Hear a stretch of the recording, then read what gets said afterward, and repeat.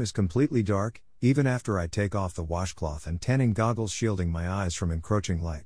When Ryan Pryor interviewed me for Forgotten Plague, the documentary he co-directed about Mix, the body I had worked so hard to obtain was slowly wasting away, but little did I know at the time how much it would deteriorate. Gone now are the muscles I spent thousands of hours accumulating and sculpting.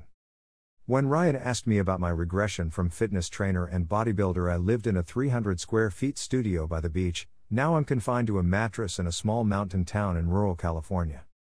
It's afternoon, about 2 o'clock, and I just woke up for the second time today. The first time was at 6 so I could be hooked up to a saline and vitamin 4. This seemingly rudimentary 4 cocktail has proved to be quite effective for my recovery. It is almost hard to believe. In fact, for some it is hard to believe. Recently a family member, a physician's assistant educated at Stanford, told me I didn't need saline and that the benefit is all in my head. Just drink water, she said. I sent her this lovely bit of research from Erica Varillo's Chronic Fatigue Syndrome, a treatment guide. In the November 1, 2006 issue of the Lyndonville News, Dr. Bell unequivocally states that 4-saline is the most effective treatment for severe ME/CFS that I have found in my 21 years of looking. To be most effective, a liter of saline should be administered over the course of an hour or two. But this is by no means the only ignorance about my situation. A doctor recently asked my mom what I do in bed all day. Does he watch TV? The doctor asked. I thought to myself, yeah doc, it's a blast, I watch Family Guy and Seinfeld reruns all day. No, come on man, I live in a dark cave. Caves don't have TVs. This same doctor prescribed my saline infusions. And as I understand it through my haphazard research, for me, saline is about fluid retention and flushing toxins from my kidneys. And drinking water just doesn't do the trick.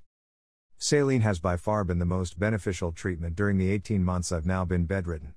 That's 18 months horizontal in a dark room having the world's longest staring contest with the ceiling, no breaks, no I'm just gonna go outside to grab some fresh air. For months, orthostatic intolerance and extreme muscle weakness, among other things, have riddled my body, leaving me unable to lift my head, stretch my limbs, or produce any sound more audible than clicking my tongue. Now, however, with daily saline infusions I can sit at a 45-degree angle and speak polysyllabic words, sometimes even short sentences. And people can actually hear me. It's wonderful. To go from mute to audible is an invigorating and albeit humbling experience. Don't get me wrong, my life still sucks. It's anything but peachy and I'm a pretty optimistic guy, but I've found that hope and love always trump desperation and despair. Luckily I have hope and love through my friends, family and the mixed community. And in this single moment in time that's all I need. An earlier version of this post was featured on the Blue Ribbon Foundation's blog in July 2016. Share and comment on social media. Don't be shy.